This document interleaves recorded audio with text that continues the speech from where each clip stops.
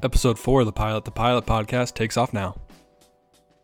Hello aviators and welcome to the Pilot podcast. My name is Justin Seams and I am your host. Today we're talking with Ryan Huber. Ryan Huber is a current CFI for CAE Aviation out in Arizona. In this episode we talk about why Ryan became a pilot, why Embry-Riddle wasn't the best fit for his career, the difficulties of being a CFI, and how he managed to pass every check ride. And without further ado, here's Ryan Huber. Hey Ryan, thanks for coming on the Pilot podcast. Hey, what's going on, guys? Not much, man. How you doing? Doing well. Thank you so much for bringing me on the show. I really appreciate it. I just kind of reached out to you, and I think what you're doing is awesome. So I really appreciate, what you're doing. I think it's great to bring people into aviation, kind of give them the reality and share stories. So I love what you're doing. I'm excited for it. No problem, man. Thanks for that. Yeah, everyone has an aviation story, and it seems that everyone loves to talk about their story. So why not a podcast? Exactly. I love the idea. Awesome. Well, let's go ahead and get into it. Why did you choose aviation? What got you into aviation? I started in aviation really early. So my grandma she'd take me out to the airport when I was like 3-4 years old. And it was Peachtree DeKalb Airport. I don't know if you guys are familiar with that, KPDK out of Atlanta. For sure. That was what started the dream for me. I would just go play on the swing set out there and look at planes. I'd see Gulfstreams and Hawkers and all kinds of cool stuff taking off. And I just always knew I wanted to do something in aviation from that moment. It was just like a childhood fascination and led me to where I am today. That's awesome. So your grandma would take you to Peachtree and you go see all the crazy corporate planes that they have out there, right? Yeah, exactly. Yeah, I've never been there. I've been to ATL, but I've never been to Peachtree before, but I heard it gets pretty busy. Yeah, it's pretty busy. There's a lot of corporate traffic out of there, as well as flight schools and GA stuff, and it's a really, really cool airport. Nice. So how old were you when you took your first flight? I was actually 10 years old. 10. So, when I was a little kid, I always was into aviation, just like I told you. And then I asked my parents for an intro flight for my 10th birthday, and it was kind of funny. They actually thought it would scare me off from it a little bit, or kind of like shut me up. But I took my first flying lesson when I was 10, and I'm sure it kind of scared the heck out of the instructor I was with. But I sat on a little booster seat or a pillow. And, That's awesome. Took the controls of a Piper Archer 3, and I did my first flight when I was 10. And then from there, it was I took a couple flights, but I really got into it later on, doing my private in high school. But it just kind of sparked it for me, and I've always known I wanted to fly. Nice. That's awesome. You took your first flight when you were 10. I took my first flight when I was 20 years old, so I didn't even know I wanted to be a pilot until later in life. So did you do your training out of Peachtree, or did you take your first flight out of Peachtree, or where did you do all that? I did my first flight out of Peachtree DeKalb, and then we've kind of moved around the Atlanta area a little bit and moved up to Suwannee, like the Suwannee-Johns Creek area. From there, I went to Lanier Flight Center out of Gainesville. Okay. The Gainesville airport, a little uncontrolled airport up kind of North Georgia, is where I did my initial private pilot training. And that started when I was in high school. I got some help from my grandparents and really, took it seriously and pursued it at that time. And did my private in high school, finished it my senior year of high school. Nice. And it was a great experience. Flew 172s for most of my training. 172s over 152s all day for me. Yeah, it's an interesting little airplane. Yeah. I've got a few hours in that. And that's funny. Yeah, it's like a little go-kart with wings. My first day out to the airport, they had me choose between a 152 and a 172, and obviously a big factor for the 152 is that it's a little bit cheaper, so the overall cost might be a little bit less, but I legit could not fit in there with another instructor. I mean, I felt like I was laying down. It was crazy. Yeah, I actually did some of my training at first in a 162, a Skycatcher. Nice. The little light sport Cessna, and did about 10 or 15 hours in that, and then realized that I really needed the 172 and it'd be a lot easier to fly. Yeah, just a little bit, a little more comfortable. Yeah, a little more comfortable. You're not getting rocked by turbulence. Yeah. And, a plane going 80 knots. Helps. But turbulence is always fun.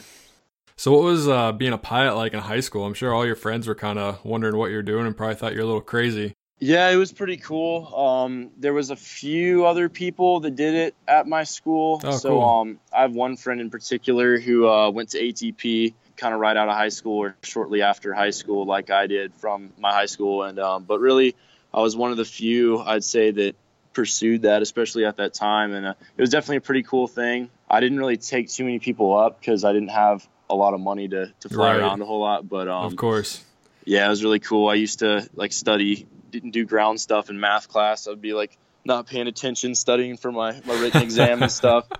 That's funny. Yeah. Yeah, that's how it was for me. School wasn't really my favorite thing, but once I found aviation, it was a lot easier for me to study and kind of grind away at all the tests that you had to take. Definitely. Yeah, especially it's easy once you know that's what you want to do for the rest of your life.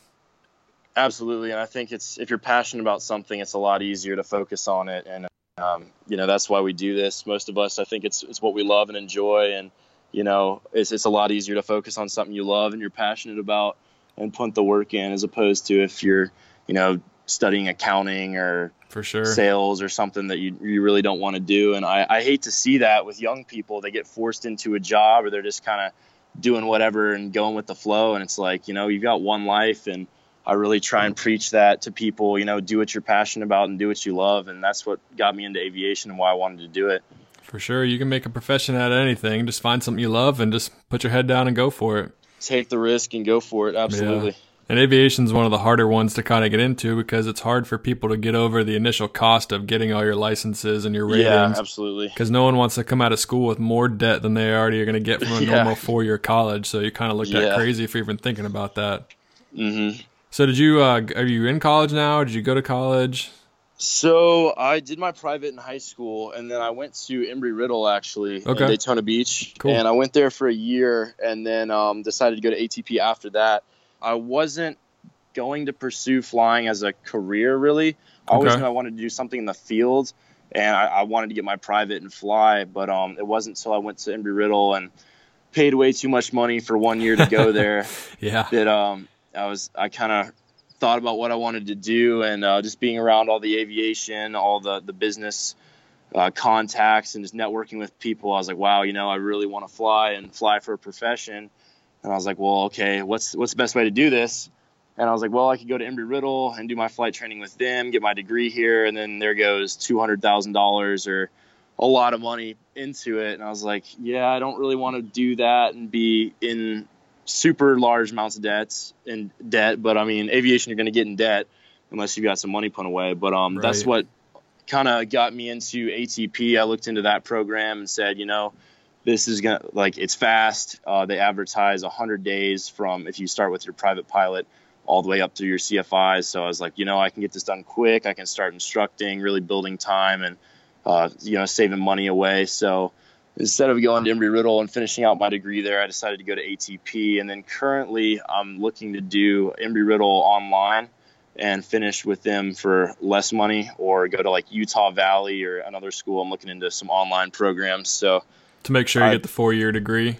Yeah, exactly. Yeah. So I put aviation and the flight certificates first and kind of put the degree on standby, but it's worked out so far, and I think that's a good path for me and a good path for a lot of people. Yeah, man, definitely. I mean, it's definitely an option. I mean, everyone has a different path that they have chosen in the aviation industry, so you're definitely doing the right thing.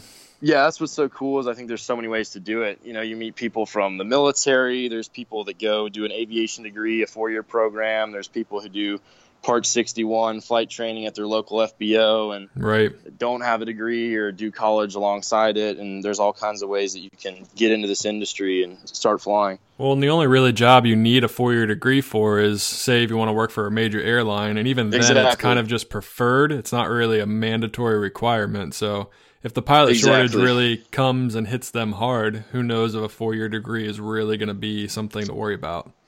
Yeah, you're exactly right, and that's kind of why I've put it off, or haven't put as much attention onto the degree as the flight training, because who knows where the industry's going, and it's good to have that 4-year degree as like a backup or something, or for sure. Just to add to your level of experience and be able to market yourself. But with the pilot shortage coming, and it's already here, People are hiring at lower minimums than ever, and there's more jobs than ever. So you never know where things are going, and the majors are going to need people. They already do need people. So that's for sure. The pilot shortage is here. That is correct. My company that I fly for, 135 company, we fly Pilatuses and Caravans, and they have an SIC program where they used to require you have about 800 to 1,000 hours, but now they've dropped it down to about 500 hours so they can try to get people on the right seat and build time. Nice. Awesome. Yeah. So we hire a 500-hour SIC, put them in the right seat of a Caravan and a Pilatus, and go to work.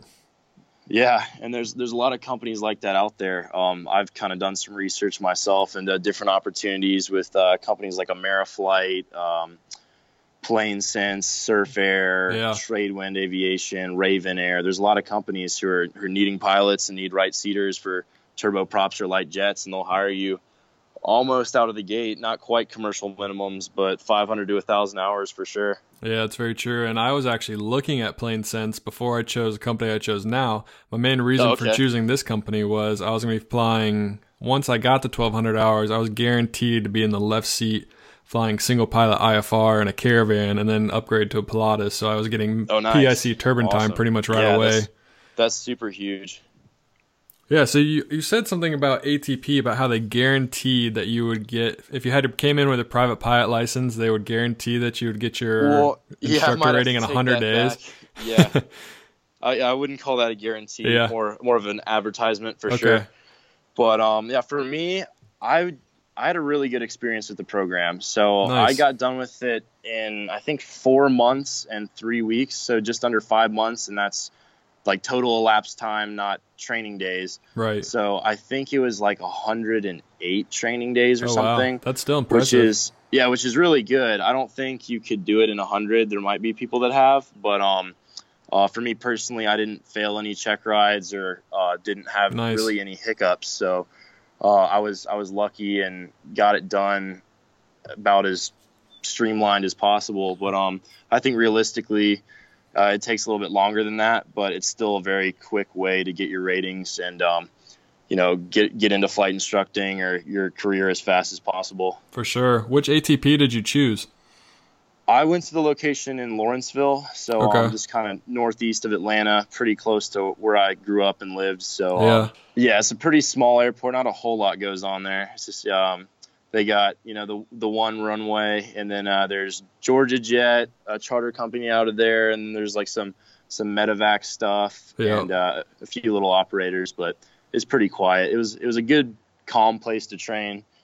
Coming out here to Phoenix, it's been interesting because there's just so much flight training that goes on, and your TIS is constantly going off telling you there's traffic everywhere. So it's a little bit different and more of a hectic environment than just cruising around North Georgia, but I really enjoyed my experience there, and they did a really good job. That's awesome. So how did you end up in Phoenix then?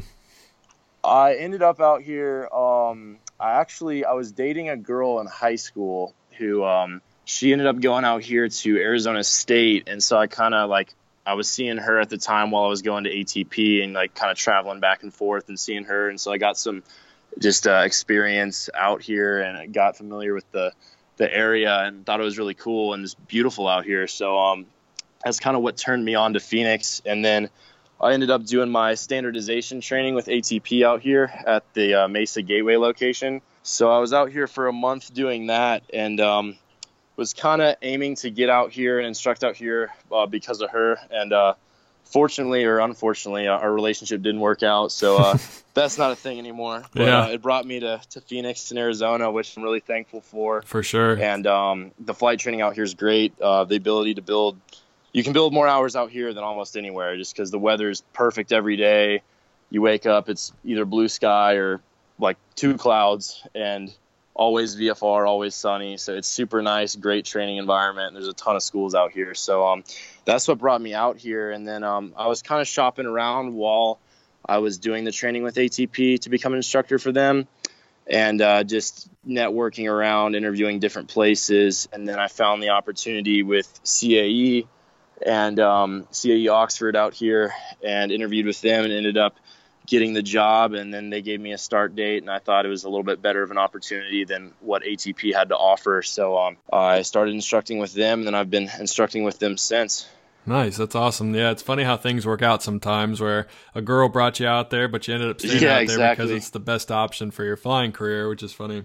Yeah, so I think everything kind of has a purpose, and it all works out. So yeah, I thank her for that. So Being a flight instructor can definitely be tough, especially say when I learned how to fly in Columbus, Ohio. That's where I got my private pilot license, and the weather's terrible okay, there, so it's yeah, yeah, not the best place to be a flight instructor. But I had a couple friends that went down to one went down to Florida and Fort Lauderdale area. The other one went out to okay. Arizona, and they both got their hours very fast, faster than any of my other friends that are flight instructors. So if you want to be a flight instructor, you need to go somewhere where the weather is fantastic so you can build your hours as fast as possible. Definitely, I think Arizona and Florida seem to be the hubs for flight schools and flight instruction, and there's a ton of it out here. That is for sure. So you chose CAE over ATP. The CAE, is it kind of the same school as ATP? Do they kind of advertise you get your hours really fast and you can get your ratings really fast? So they only do contracts with international airline cadets. Okay. So it's strictly they have a program with the Chinese, Indian students, Europeans, and the Japanese. So they have airlines that will contract with them and send over students. The airline will pay for their training and pay for their time here, and then they'll send them overseas to the U.S. And then we do their training from zero time all the way up through commercial multi. And then they either fly a King Air or a Citation and then go back to their home country and pretty much get directly into an airliner. So it's a big 141 academy setting, and it gets them all the way from zero time to airline pilot, pretty much. Nice. So every one of your students you had has been a foreigner? Yes. So I have 5 students right now, and Okay.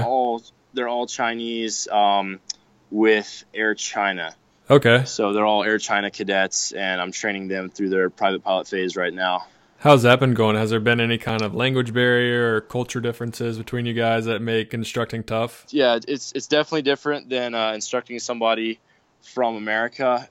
The culture, I think, is really cool. I've learned a lot about China in general just from instructing them. And the first thing you'll notice about them is they're super respectful. So it's always like I think they're all older than me. I'm super young, so it's kind of funny. But Yeah. they'll say yes, sir, and like thank you, sir, and they're very, very respectful, and they're very obedient and very conducive to learning. So they've been great students. There definitely is a language barrier though, and that's probably the biggest challenge as far as training them goes. They're very respectful and they study hard, but ATC it's quite interesting sometimes. They'll hear something and have no idea what's going on, or I'll have to help them out a lot on the radios. So the English and kind of bridging that barrier has been definitely one of the most challenging things. Yeah, I'm sure. I can imagine that air traffic control is not too happy when they keep on keep on having the same issue over and over again. When it gets real busy and there's a bunch of us in the pattern, they can get pretty frustrated sometimes, which is pretty funny. Yeah, they've gotten mad a couple of times. So yeah, it makes it interesting. It's definitely interesting, but it's definitely something they have to learn because obviously English is the main language for aviation. Yeah, the universal aviation language. So there's not much they can do to get around that. Yeah. I had a buddy that actually flight instructed there, and he said that he liked it a lot, and it was hard. The language barrier was a little bit difficult, but he said it was very rewarding, and he's actually met some pretty great friends from training over there, and he considers them all really good friends, and I think they've even invited him out to come visit him out in China and stuff. Definitely. And yeah, I have a couple students that have invited me to do the same thing. So I'm actually super fascinated with Asia, and I'd love to go out to China or kind of explore that part of the world. So yeah, hopefully here in maybe a year or two, once they go back home, I could go visit them, which would be super cool. For sure. What's their plan look? So they come over here with 0 hours, and then how long do they stay here? What ratings do they have to get, and what is next once they're done?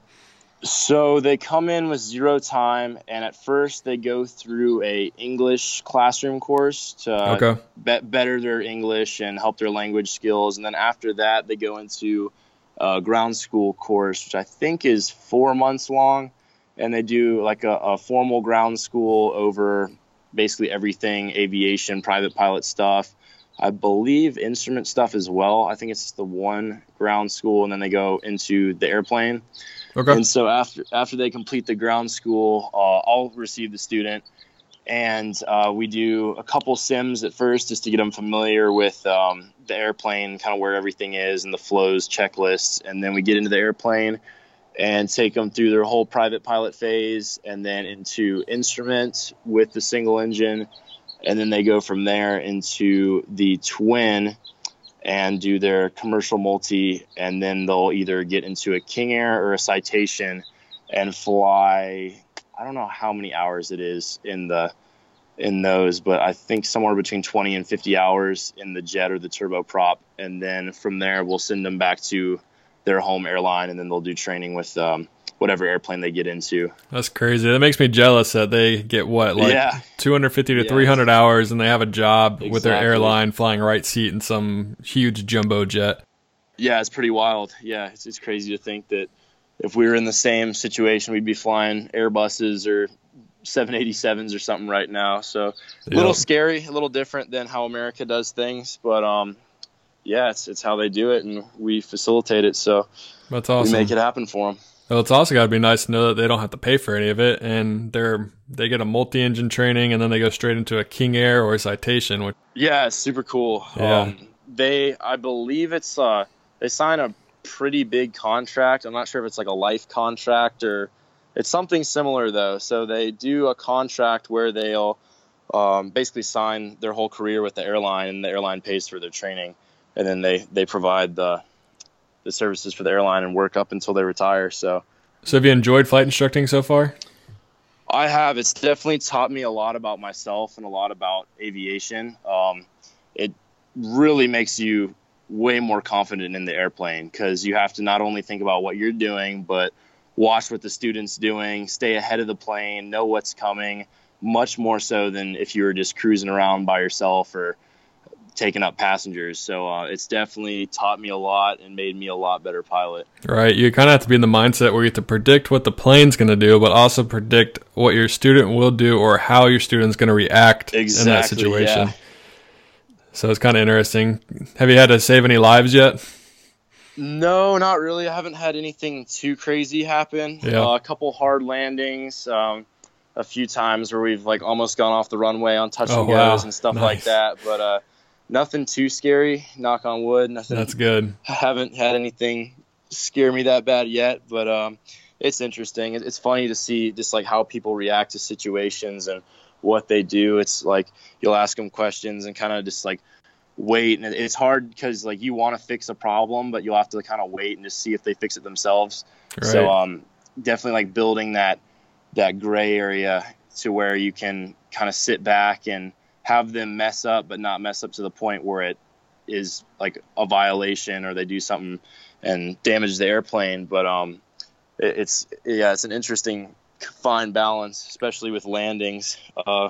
It took a while to get to the point where I could, like predict. I'd be like, okay, this landing's going to be hard, but I'm going to let them take it in anyway. Yeah. It's like, you can just see it. You're like 10 feet off the ground. And you're like, oh man, this is going to hurt. And then it's like, bonk. And it's like, okay, like you want to correct it, but you just kind of sit there and you're like, all right, this is going to be bad, but it's not going to be terrible. And yeah, it's hard to find the balance. Like, you don't want to be too overbearing and fix everything for them without them learning, because eventually they need to learn from their own mistakes, because they're going to be the ones in the plane by themselves. So you have to find the balance between pushing the limits, but not pushing the limits too far to where you endanger the plane or yourselves or anyone else. And you got to stay within the regulations, obviously. But yeah, I was never a flight instructor, but it seems like it'd be a tough balance to find. Yeah, it is a tough balance to definitely test your patience, and you have some funny situations that happen. Yeah. But it's a cool stepping stone though, and it definitely makes you better in the airplane and teaches you a lot about your personality and dealing with other people. So that it does. I've always heard from other flight instructors that you learn a lot when you're a flight instructor. Like, you learn immensely more than you've ever learned before. Oh yeah, because you're doing everything again. So like, I feel like I'm kind of going back through the private phase, and I'm relearning steep turns and stalls and doing it over and over and over again. So now it's like, I'm an absolute pro at power off stalls and engine failures and emergencies, which I think is great. The scenarios, like just doing it so many times, because you get that experience at the private level and while you're going through your training, but now it's just so much more solidified. And I feel like if I were to lose an engine, it's like just instinct. Exactly. I know what to do. Whereas as a private pilot, you know what to do, but it's not nearly as sound as what it would be if you do it, 5-6 times a day. Right. I actually have lost an engine before, and I know what really? It's like. Yeah. When Wow. your training kicks in right away and you just put your head down and go to work and land the plane. What happened with that experience? I was flying for an aero survey company, and we were flying back from a job, and the engine just seized up, and we had to come out, and we landed it on a mountain in West Virginia. Wow. Yeah. That's wild. Yep. Fun times. Dang. So was there like a clearing in the mountain, or? It used to be a pond that was filled in probably like 3 or 4 months before. And it was raining the day before, so the ground was really wet, and it actually went uphill. So it helped us out and slowed us down a lot. Dang, that's wild. Yeah, but the FAA, I was flying a 206, so it was a single-engine plane, and the FAA came out the next day, and they investigated, and they told us that we had enough fuel, we didn't run out of fuel or anything, we had oil, or we had everything we needed. They just deemed that the plane broke, and we did the best we could.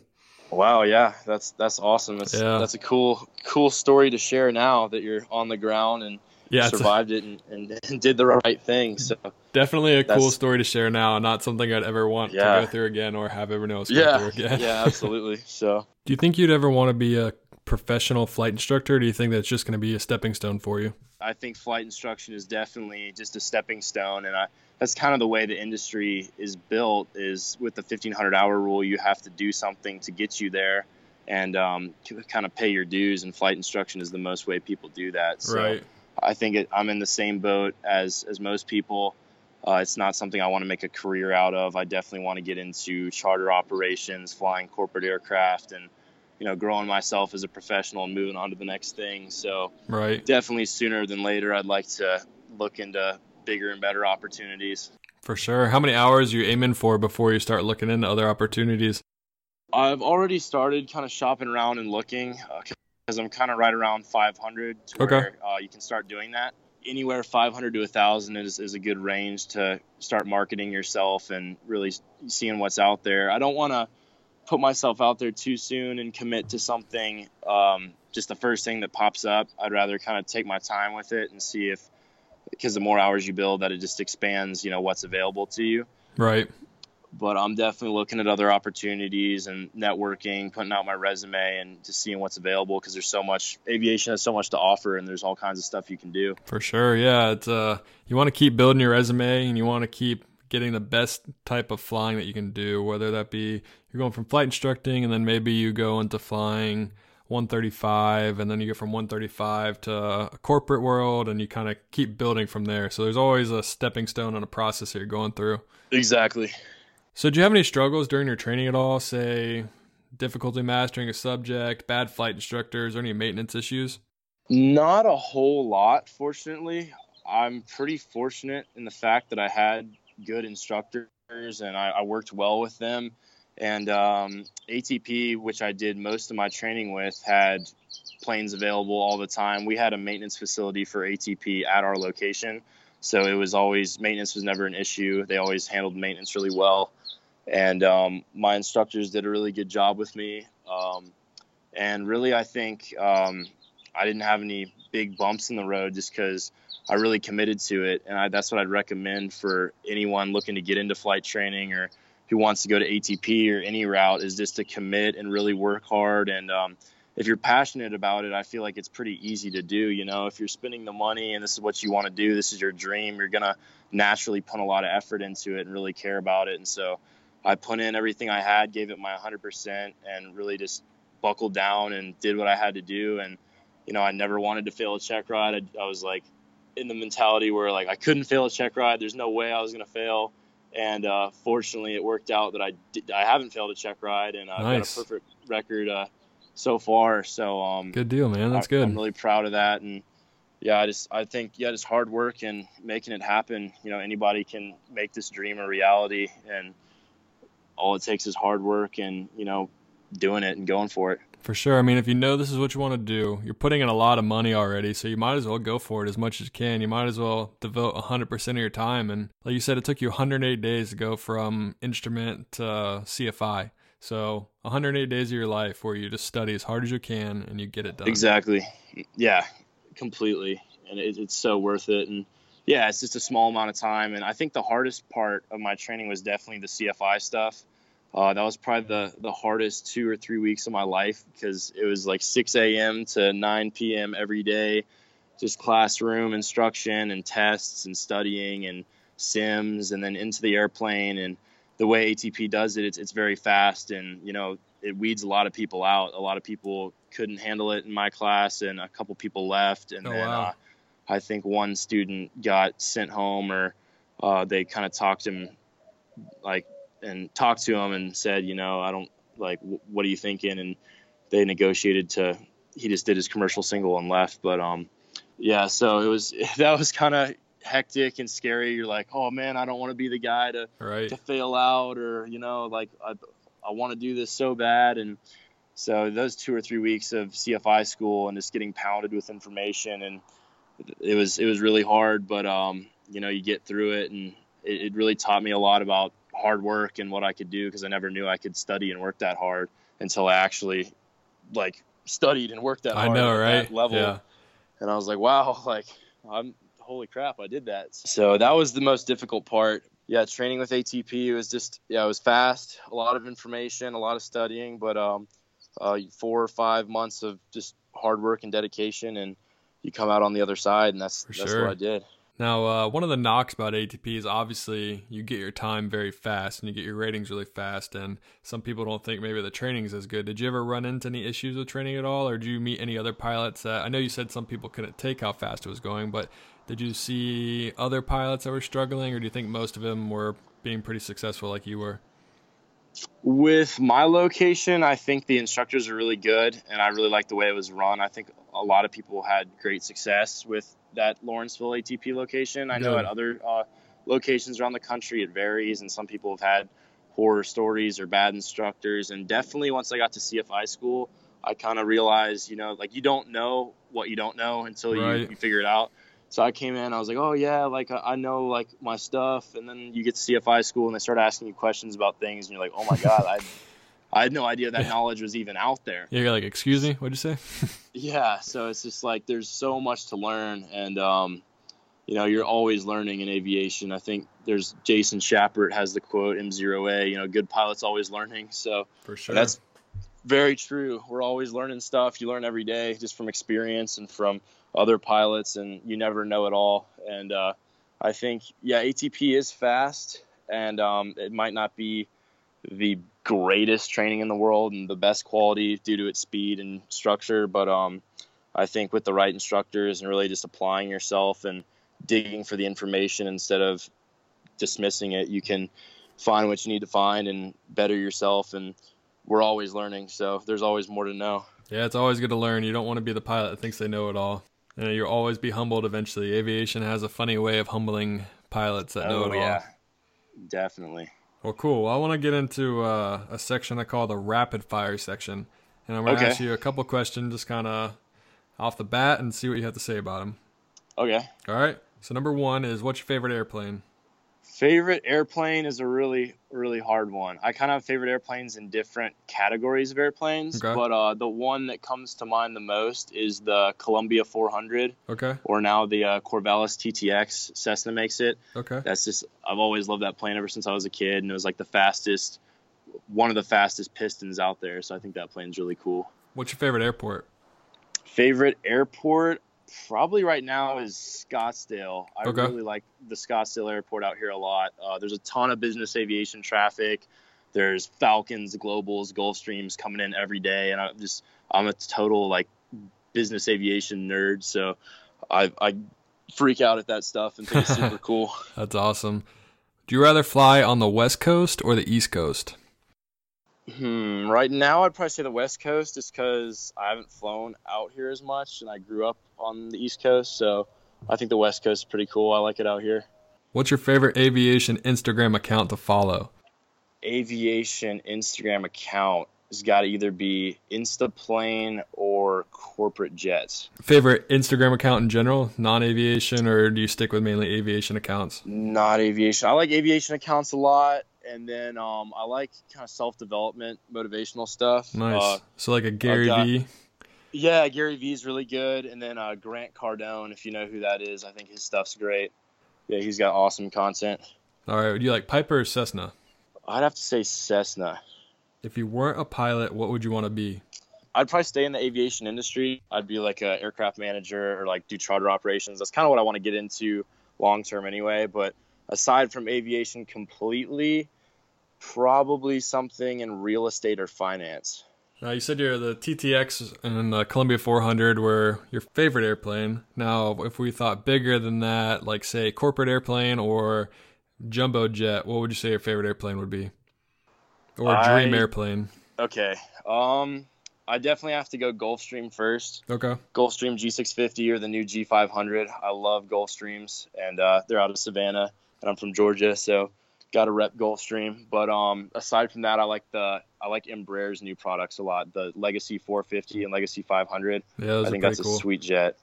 I just got a tour of a Global 6000 the other day, and that was incredible. Yeah, that's the coolest plane I've ever seen. So as of right now, that is my new favorite plane. Yeah, Globals. Yeah, it's tough because like I'll see planes all the time. I'm like, ooh, like that Global, but that Gulfstream. I'm like, oh, that Falcon though. I know, right? It's just like, I'm totally like, I love them all. They're all super cool, and Globals are sweet though. Yeah, it's funny how I got a tour of the Global, and I was like a little kid in a candy shop, and then today we had two guys come visit our operation here in Ohio, and they were like two kids in a candy shop looking at the PC-12s in the Caravan. So it's funny at every single step you're always looking up to something, but sometimes you got to take a step back and remember that you were that one kid that was drooling about a 172 or a Pilatus. Yeah, exactly. It's funny, like I'll meet people, and I talked to some guy maybe a week ago who flew the Legacy 500 for FlexJet. Yeah. And I was just like freaking out about it. I was like, oh my God, like that thing's so good looking. Like that's such an awesome airplane. And like, it's like, how do you like it? He's like, yeah, it's all right. Like, so it's like a big computer, fly by wire, just like passing it off like it's nothing. I'm like, dude, that's so cool. But like, I guess my dream, man. Yeah, I know. Just because he does it every day and just, just Legacy 500, another flight. But yeah. So your aviation goals, and I noticed we talked about earlier that you have your own YouTube channel. You want to talk about that a little bit? I do. So my YouTube channel is called Prop and Gear, and I started the YouTube channel really to show people more about ATP and my process through my training. Okay. Because with ATP, there was a lot of bad reviews and stuff from like 2012, 2013 online, and there was nothing very current. So I was just like, ended up deciding to go there regardless of what I saw.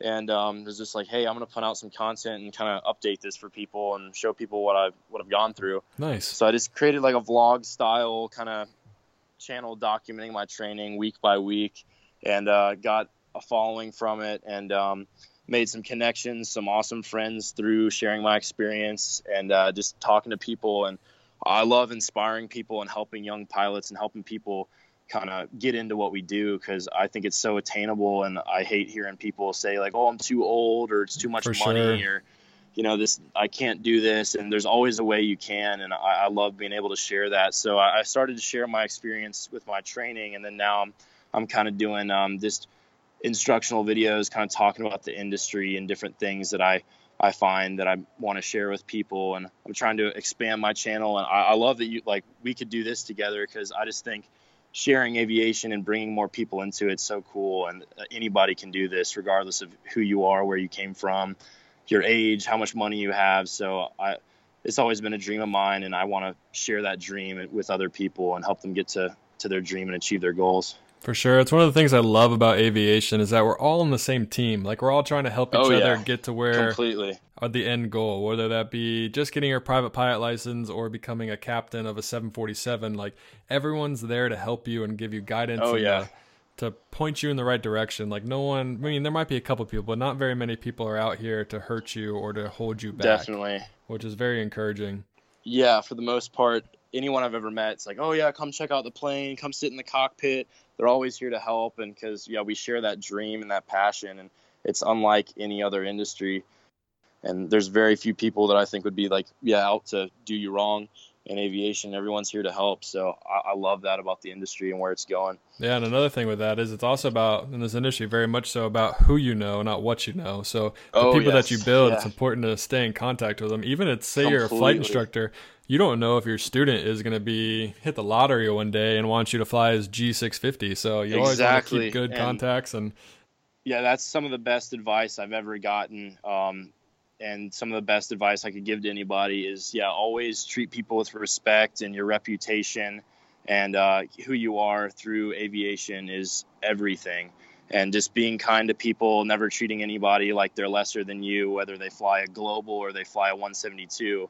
We're all pilots. We're all in this together. And I think it's so important to, reach out, expand your contacts, build your network, and, treat people with respect. And if you do good and help other people out, other people are going to help you out. And like you said, you never know, the student of yours or the guy who is working the line could be the next owner of NetJets, and if you treat him well, he could offer you a job, or vice versa. So it's very it's true. very important to uphold a good reputation and, you know, be sincere and transparent in this industry. That's very true. So you're saying a little bit earlier about how you're kind of the goal of your channel is to inspire and encourage people to get into aviation and to kind of give them some knowledge to help them get through their training. Definitely. Nice. So would you want to be kind of like Jason Schapper and what he does with M0A, or a little bit different, or what? To some extent, I don't really want to do like flight training over Yeah. my channel, but I want to definitely just like show people what the industry has to offer. So I've kind Nice. of brainstormed some ideas as far as like reviewing different airplanes, or like reviewing FBOs, doing pilot interviews. Like I was thinking about doing pilot interviews and stuff like you're doing. Like I think a couple days before I found you, and then I was like, that's awesome, because that's exactly the kind of stuff I want to get into. So, I want to build my channel and just show people what's out there, because there's so much, and people kind of think to just like, oh, like to be a pilot, you have to join the military and then go fly for Delta. And there's so much out there that people don't know about. Right. Or they think that you have to be a flight instructor and you have 1,500 hours of dual given before you can be a regional. But Yeah, not many people exactly. know that there's an aerial survey or jump pilots, or you can fly gliders. You can do so many things to build your time that not many people know Oh yeah. about. And it's Hmm. awesome to have other people come on and tell their story. And then someone listening can hear their story and be like, oh, that's cool. I didn't know I could do that. Definitely. All right, if you could go back in time, say before you decided to go to ATP or even before you got your private pilot license, would you change anything that you've done, or would you have kept everything the same?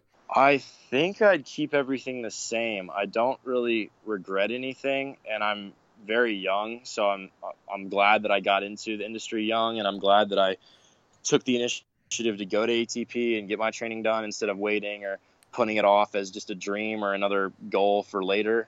So I'm glad I did what I did, and I think even though I had that year at Embry-Riddle, I think it just exposed me to so many great connections and great people, and just like created more of a spark to get me to where I am now. So For I sure. really wouldn't change anything. That's good, man. That's good to hear. This will be the last question I have for you, and it is, if someone came up to you today and said, I want to be a pilot, what would you say to them? I would say to explore as many opportunities as possible and reach out to as many people as possible.